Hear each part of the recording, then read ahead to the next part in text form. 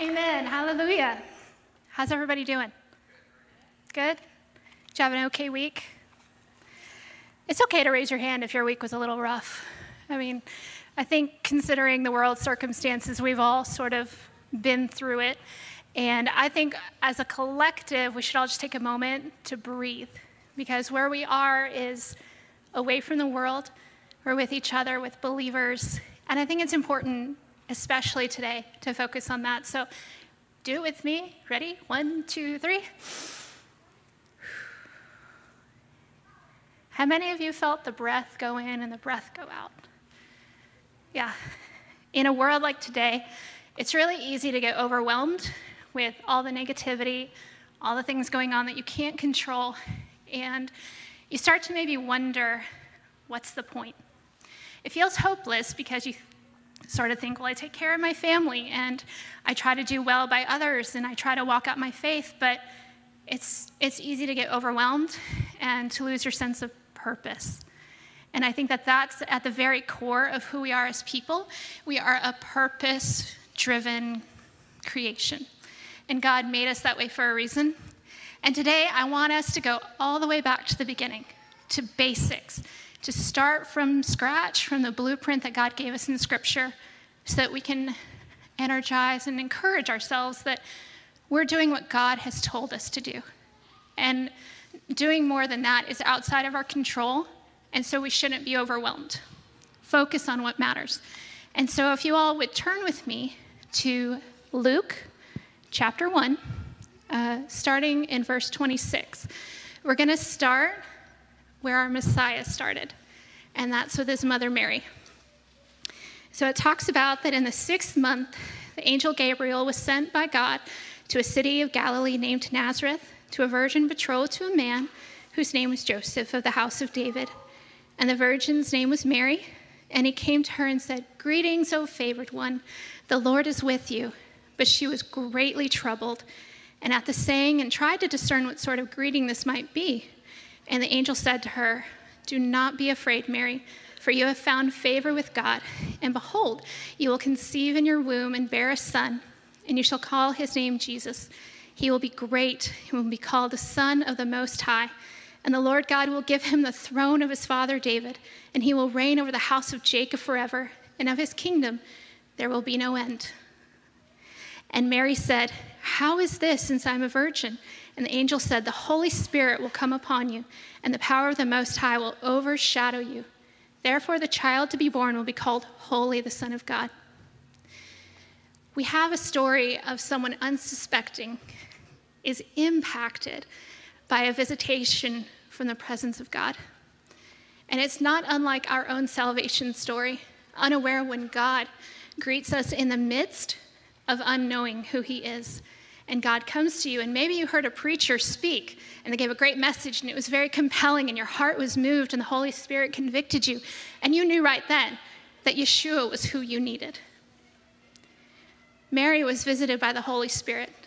The Holy Spirit then began indwelling within her, and the presence of Yeshua was within her.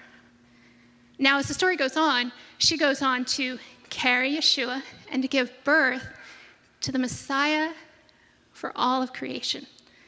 Before that moment, there was a lot of unsurety.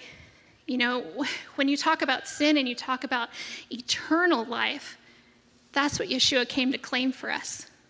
And so we as his people are that vessel.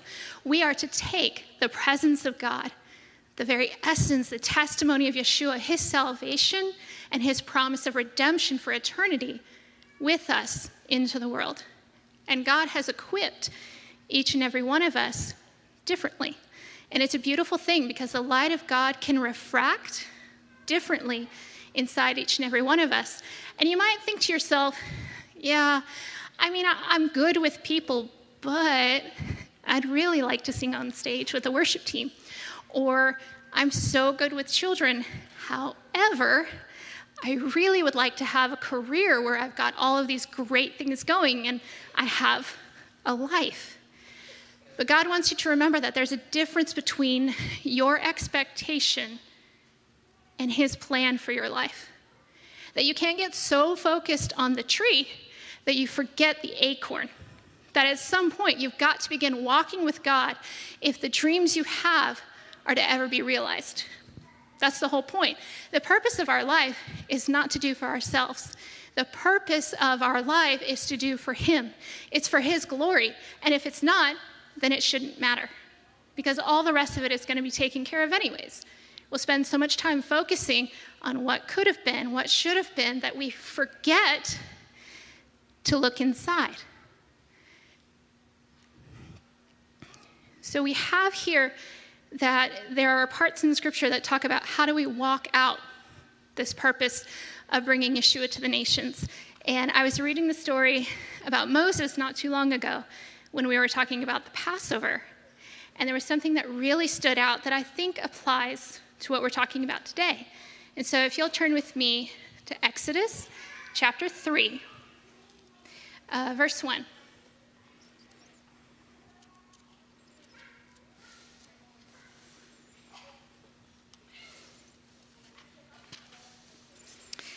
And in this story, we have Moses is encountering the burning bush. And it says, chapter 3, verse 1, "Now Moses was keeping the flock of his father-in-law Jethro, the priest of Midian, and he led the flock to the west side of the wilderness and came to Horeb, the mountain of God.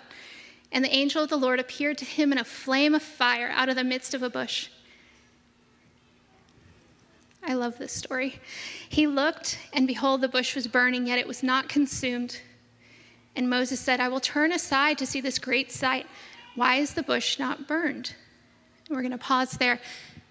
Moses was doing what he always did. It's all he knew. And as far as he was concerned, that's what he was going to do for the rest of his life. And how amazing is it that God comes and interrupts what we expected the rest of our life to look like, because his plan is going to supersede our expectation. How often do you have a plan for your life or a thought for your future, and you begin to think, is this all there is? Is this really it? Because when I thought that I began to walk with God to carry his testimony to the nations, it was going to be much bigger. And so you get sort of bogged down in the thought of, I guess this is it, so I'll just go through the motions. That's what Moses was doing that day. He was just going through the motions, taking care of what he needed to, but daily life. And in your daily life, I want you to be looking for moments where God is setting things on fire to get your attention. Is it a relationship that needs you to mend it? Is it somebody that is down and needs you to encourage them? Because that's how God begins to produce in you what you're going to use to bring his testimony forward. And so Moses was walking, and he sees a bush that is burning but not consumed. And he does a really important thing. He stops, and he turns. Or if you're a fan of Friends, he pivots.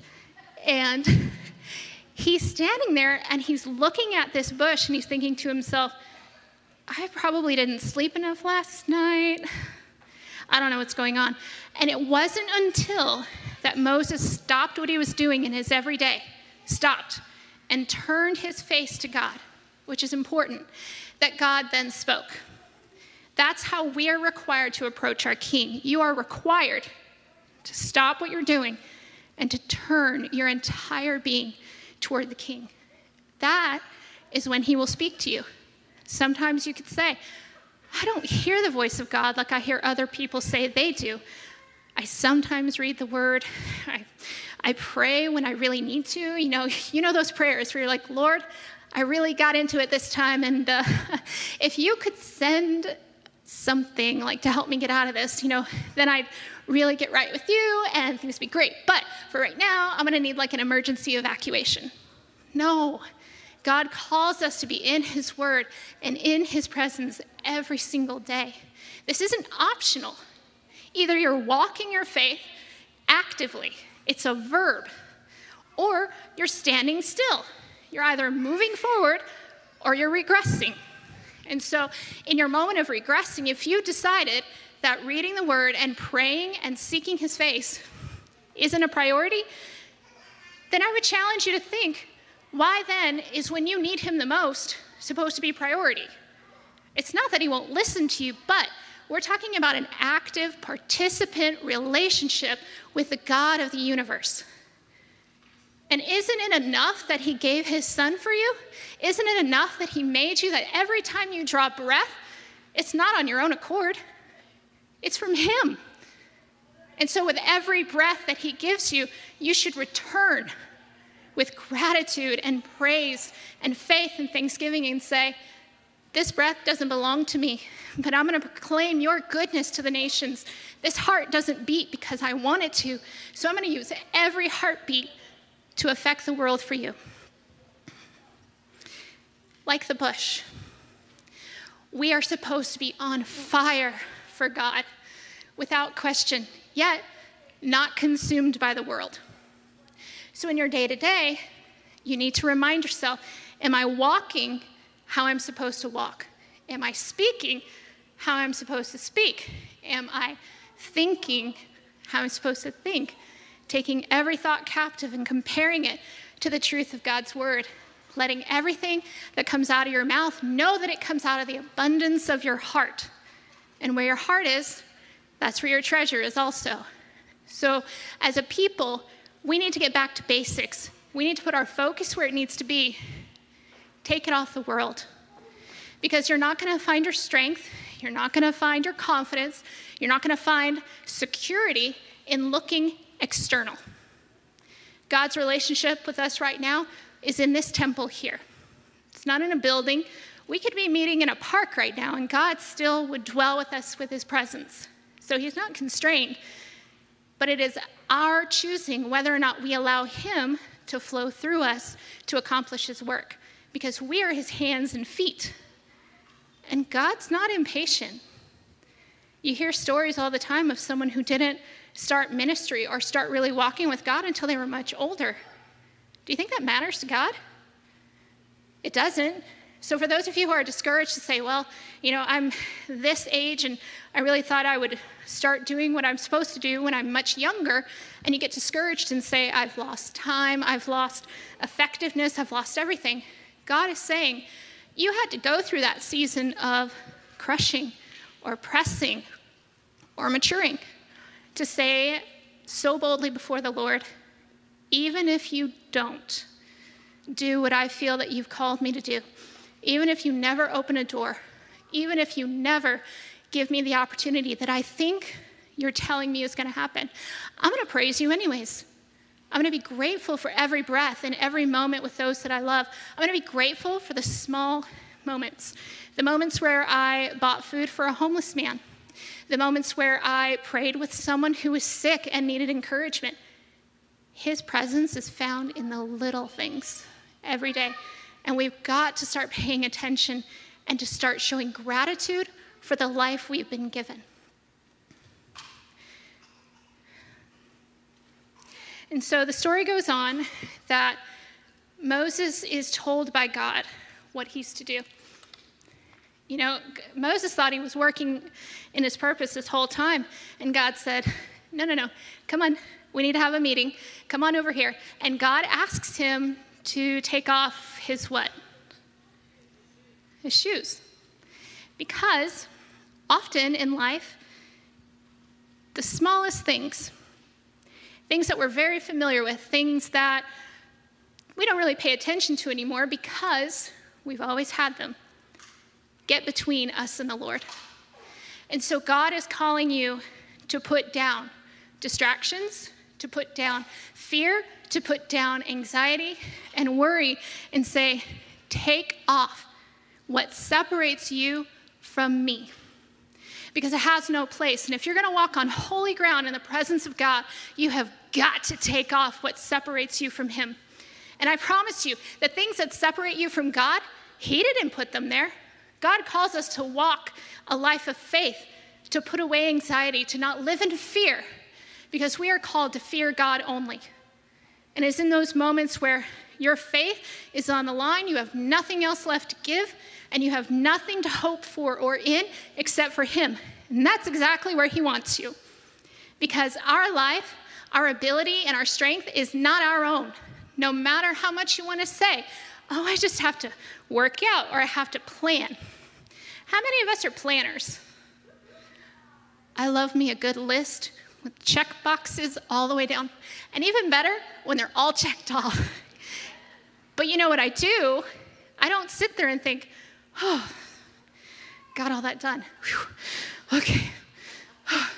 Because it's a mental exercise to get all that done. I mean, the physical is there, but it's mental. Like moms can understand. It's a lot up here. And we get to that point, and I always am like, okay, when I get the checkbox done, then I'll sit down. How many moms sit down when the list is done, or do you make another one? I mean, come on, we are getting in our own way before the Father. How are you supposed to come into rest in Him and peace in Him if you're constantly making up stuff to do? I mean, we've got to make priorities, and if He's not first, front, and center in our lives, then you're missing it. You are missing what He has come here to do, what He sent Yeshua here for. And so when we're exploring like what it means, like the first things you've got to do is, what's your prayer life like? When you really look at it, you know how you have that notification on your phone that says, your screen time is up 34% this week, or down 10% this week.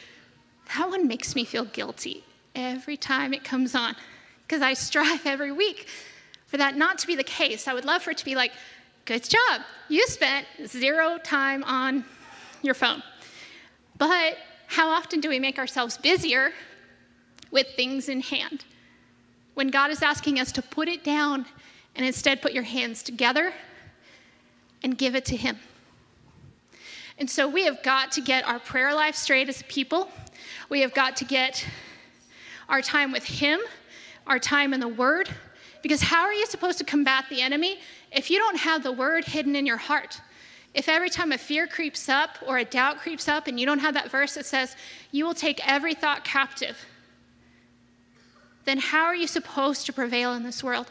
God has given us everything we need right here. But if you're not reading the user's manual and you say, oh, I don't need instructions, and you try to put that piece of IKEA furniture together by yourself, it doesn't go so great. You know, it takes a lot longer than it should, which can be the case in our lives. If we resist the basics, things are going to take a lot longer.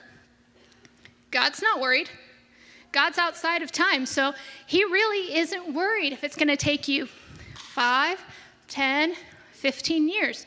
Because not only is God patient, He's very strategic.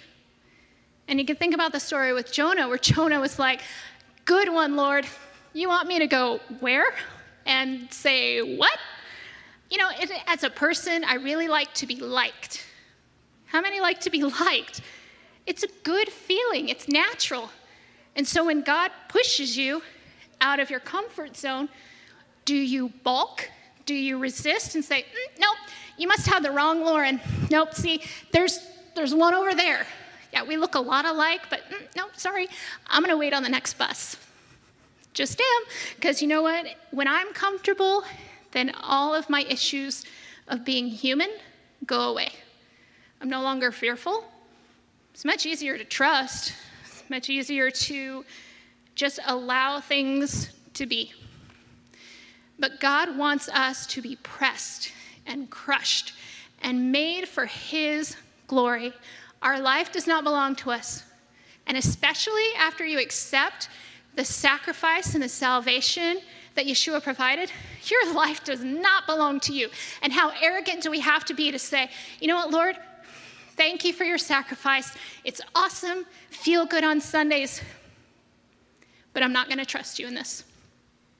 I can't. But thanks anyways.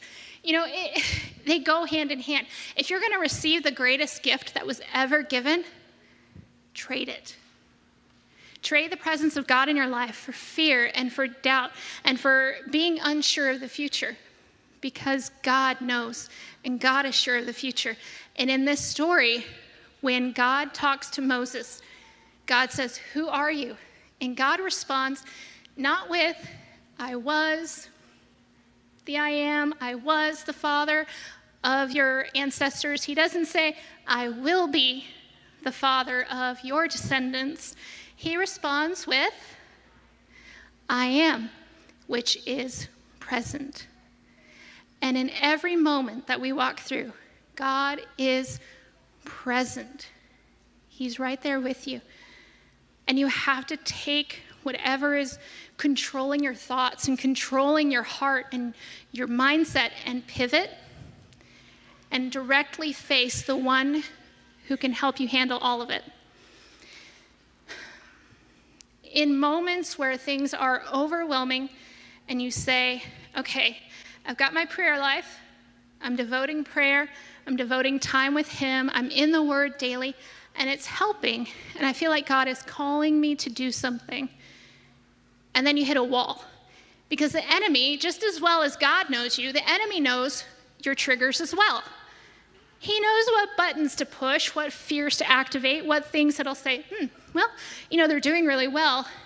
I wonder if I could give them a health scare. The enemy can't kill you, but he can make you freeze to where you're walking, things are going great, and then someone you love got sick. Now what? You're distracted completely from what God has called you to do because you are overwhelmed and consumed with their future. That's not what God calls us to do. God calls us to walk boldly and to proclaim his truth and to pray over those that are sick, anointing them and praying through the Holy Spirit for their healing. Because if you won't believe by faith, like Yeshua encountered in the scripture, the full faith of your friends have made you well. That's your part. You're shirking responsibility just because you're afraid. And it's so easy to do. It's not that it's a knock against us, but it's where your mindset really comes into play. What kind of preparation have you made for moments like these? What scripture is running in your mind and stirring in your heart to encourage you to say, you don't know the future, but God does. He knows the end from the beginning. He's got it. Because if the enemy can make you worry enough, he can make you essentially go through a bad situation twice. You've worried yourself to death before you've even gotten to the point, and then you get to the point and you're like, oh gosh, I've done all of this thinking and worrying, and I'm here, and you're all up here in your head. And God's calling you not to fear, and he's calling you to breathe and to say, trust that I know what I'm doing. And even when you can't see, I've got this. And so you have these moments where you say, this is a big situation. Am I enough? How many of you wonder that? I do. You get into moments where you feel like you've just stepped off the pool deck into the deep end. And now you don't know what to do because, well, you forgot your floaties. And God is saying, no, I never called you to walk off into the deep end by yourself. You did that. You ran ahead. You worried. You got consumed with what the world was telling you instead of being still and silent and recognizing that I am who I say I am, and that never changes. Who God is doesn't change based on your life circumstance. It doesn't change based on your finances. It doesn't change based on your family dynamics. He is constant and present and loving and faithful. And praise God that he is, because in those hard moments, it's our faith that falters, not him. And so there's a part of scripture where it talks about if we're enough, then what do we do? And so for that, let's turn to Mark 6:35.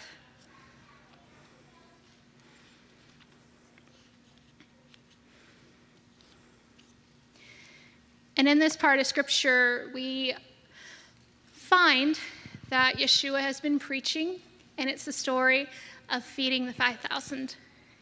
And there's a big crowd, big crowd, overwhelming crowd.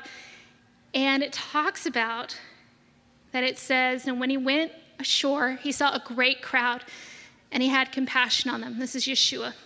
because they were like sheep without a shepherd, and he began to teach them many things.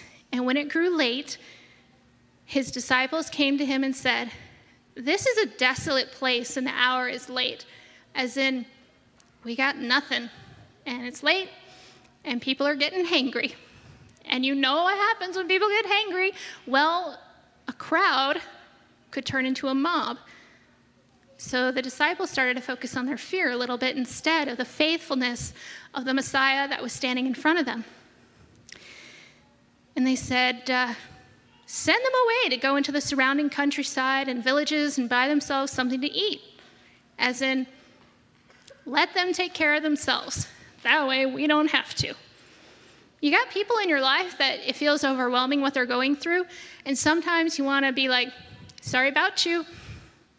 You know, we don't have the greatest relationships, so I feel like this is yours. You can handle this. When God is calling you to restore that relationship and to help them. And he said, okay, you give them something to eat. And Yeshua said, you have what you need. Give it to them. And the disciples doubted, and they said, shall we go and buy 200 denarii worth of bread and give it to them to eat? Again, they said, let's go away from our source, our Messiah. Surely what we need is somewhere over there, and we just need enough money to get it. Just need to buy enough so that you feel better on the inside. You just need to have enough things so that you finally feel secure. When God is saying, everything you have, I've already given you. And it's your relationship with God that reveals that so that you know you have it.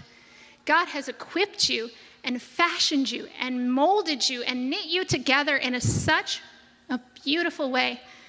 But you ignore it because you can't see it. You're looking out here instead of in here, asking the Lord to reveal what he's made you to do on this earth. Some of you, you have a book you need to write. Let's get real for a second. Some of you have relationships you need to restore. Quit waiting on the other person to do the work. Some of you have songs that should be written. Some of you have blessings that you think are not enough, but they need to be poured out for the kingdom, because our life, again, is not our own. It's for his glory. Gosh, I can't imagine. Okay, I've done this in real life, but when you read it and you think, they're standing in the presence of Yeshua, and they have the audacity to say, well, they could take care of themselves, right? They're all capable. Let the moms and dads take care of the kids. They could get their own food. And Yeshua says, you feed them. That's action item number 1. And then they say, well, that's good in theory, but what if we got money and we had money take care of our problems? We could buy enough food, bring it all back, we have a picnic, it's going to be great. Promise, it's going to be great. Yeshua, we know what we're doing. And he said, give them something to eat. He says, how much do you have? He says, go and see. And they found out, and they said, 5 loaves and 2 fish. And in this circumstance, there was about 5,000 people, and some say that they only counted the husbands or the men.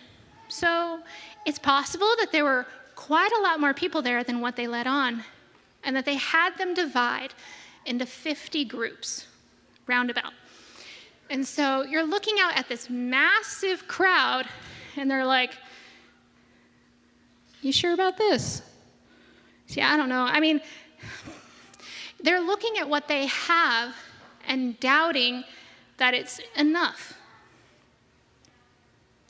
And how often do we get into a place in our lives where we doubt that who we are as people is not enough? That's like looking to the Father, like the disciples looked at Yeshua and said, I don't have enough. You look at the Lord and you say, I'm not enough. It breaks his heart, because why would God create you to be incomplete? And then his completion of whatever you're lacking as far as salvation and eternal life, he gave to you anyways. So he's not only created you with breath and life and function and being, but then he's given nothing short of everything for you. Everything. He's given you everything. His life, his heart, his entire being came to walk with us on earth to teach us how to walk. He's given us everything. And you want to turn to the creator of the universe, and in your pity party, and in your doubt, and in your unsurety say, after all that, after all you've given, after all you've sacrificed, without being asked, mind you, he loved us first, and say, I'm not enough. Talk about heartbreak. How many of you have children that you would die for, that you would give everything for to see them happy, safe, secure, and without want? That's but a small fraction of what God's heart is to us. And with everything he's given, he then expects us to do something with it, because the rest of the world is hurting and they're lost and they're needing him, and he can't get to them unless you're going to be his hands and feet. They may never hear of him unless you go. So we have the disciples, and they're faced with a big situation, little tiny plate of food. And it technically wasn't enough until they placed what they had into the hands of the Messiah. And he blessed it and broke it. And before you knew, everyone was eating. Everyone's happy. Everyone's doing a happy dance. I don't know if any of you get really hungry. Maybe some ladies out there can identify. And you think, oh, it's my favorite food in the whole world. Okay, chocolate cake. Yes, okay. So you finally get a moment where you can't have your kids running around. You really ideally would have your favorite show on Netflix, and you're by yourself. And you stand there and you start eating and you start doing a happy dance. I believe that's what they were doing because they had already been fed spiritually from Yeshua. And then here comes in the food. And so I believe that that's a huge part of ministry, that if you're going to minister to someone about the love of God, you've got to act the love of God. You can't walk up to somebody and say, oh, you're going through a hard time. You're financially strapped. You're needing help with your kids. You need work on your house. You're not feeling well. I'll pray for you. It's only half of what we're supposed to do. If you can, make food for them. If you can, offer to watch their kids for an hour so they can sleep. Lord knows that's gold currency with moms. And do it. Walk out your faith. Walk out your purpose. Be the hands and feet in action in real time. So we come to the most important part of our purpose. And that's when you have accepted Yeshua as your Savior, you then have responsibilities like I talked about before. And in Matthew 22:36, we're going to learn about one of those. There's a lot in Scripture, so after today, I would encourage all of you to dive into the Scripture and find examples of who and what God called you to be and where he told you to go with it. So 22 verse 36 says, "Teacher, what is the greatest commandment in the law?" And he said to them, "You shall love the Lord your God with all your heart, with all your soul, and with all your mind. This is the greatest and first commandment. And second is like, you shall love your neighbor as yourself. On these two commandments depend all the law and the prophets." When we are loving God with all of our heart, with all of our soul, and with all of our might, we don't have any time to focus on the things of the world. You just don't, because the second you stop, you think, oh, I'm not acknowledging God with every breath. I'm not seeking his presence for every thought.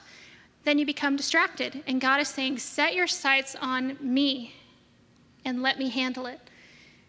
So we are to love the Lord with everything we've got, because we have been given nothing short of everything from him. Everything has been from him. We have so much to be grateful for, that we are to return everything we have for his glory. And then the second part says, you shall love your neighbor as yourself. if you are doubting that you're enough, bring that before the Father and have him show you how that is a false lie from the devil. Because that's how the enemy gets you to freeze and gets you to doubt and to downplay your role in the kingdom. Because if you can't love yourself, how can you love the people around you? It's not possible. You're going to say, well, I don't think highly of myself. I then don't take good care of my temple. I don't eat well. I let depression and anxiety consume me. Yet somehow you're going to pull yourself out of that deep end and show unconditional love to the people around you. It can't work that way. You've got to be a person who is seeking God and loving themselves first before you can fulfill the second greatest commandment. And then in Matthew 28:19, we have the Great Commission.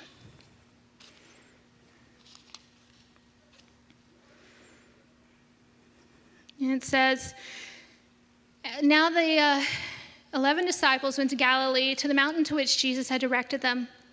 And they saw him, they worshiped him, but some doubted. And Jesus came and said to them, all authority in heaven and on earth has been given to me.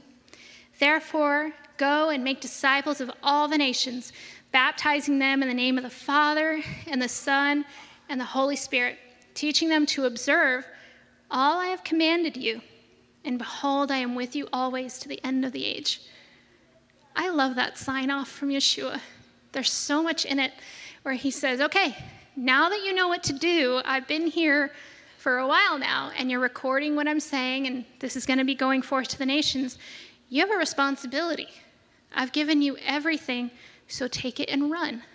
Because the nations need to know what you know. Because the heart of the Father is to reach everyone. Not just some, not just Baptists or just Messianics or Catholics or, those who figured out the new moon and those who figured out flat earth are not. Like, really? We are all his children, no matter how we walk. And he loves us all equally. And he's calling us to take what we know and to share it. God is not selfish. So if you're going to pour yourself into a vessel and then that vessel refuses to pour out into someone else, then you move on. Like, if you want to be used of God, you have got to put yourself to a higher standard and be responsible physically, emotionally, mentally of your actions, your word, and your speech. Because you could affect somebody's life without even knowing it, and you could cause them to shy away from God's love. Because if they don't know what God's love is, but they see the testimony through you, are you like the bush consumed by the world? Or are you on fire for God and yet not consumed by the world around you? God didn't even speak to Moses. He set the bush on fire, and that alone drew Moses to his presence. So how many of us are striving every day to say, even when I don't speak a word, even when I don't take action, God, in my thought, in my heart, in the way I'm being and walking without saying a word, are they seeing you in me? Because if not, we need to go back to basics and start over again. Because the presence of God should be consuming you and flowing out of you with every action and movement that you take. That is how you win the nations. That is how you win the person next to you who may not believe. It's with unending, unconditional love pouring out of you, not from you, but from God. And you've got to get out of your own way and get out of your own head in order for God to move. Because the world is dying. People are dying. They are leaving this world without eternal salvation, without a relationship with Jesus. And this is the most critical part of our life that we should be focused on. Not what pants am I going to wear today? Or not what are my kids going to do for homeschool this year? Okay. But God is calling us to put aside everything of this world that would weigh us down and to pursue him with a full heart, because it's only walking in that God can move and expand. That's the only way. Because if we don't base our faith on him and his promises, then somehow we're inserting bricks of our own making into this wall. And then we wonder why later where we're like, ooh, that foundation doesn't look so sturdy anymore. That's because you've built a foundation either completely on your own or it's mixed with the things of God. We have no place getting in the way of God. We have no, this is so important. We have no right to stand in the way of someone else's experience with the presence of God because of our selfishness, because we let our humanity get in the way. We are called to lay down our life, to crucify our flesh every day so that God might shine forward. That is our purpose right there. Now, God will use you in many different ways because we're all gifted differently. And that's a beautiful thing because you could reach someone that another person could not, simply because of how God has made you to be. So go back to the beginning, go back to the basics, and start from there. And until God says move, you don't move. Until God says turn around, you don't turn around. Until God says keep going, you don't move. You stand still and you witness God's salvation. Amen.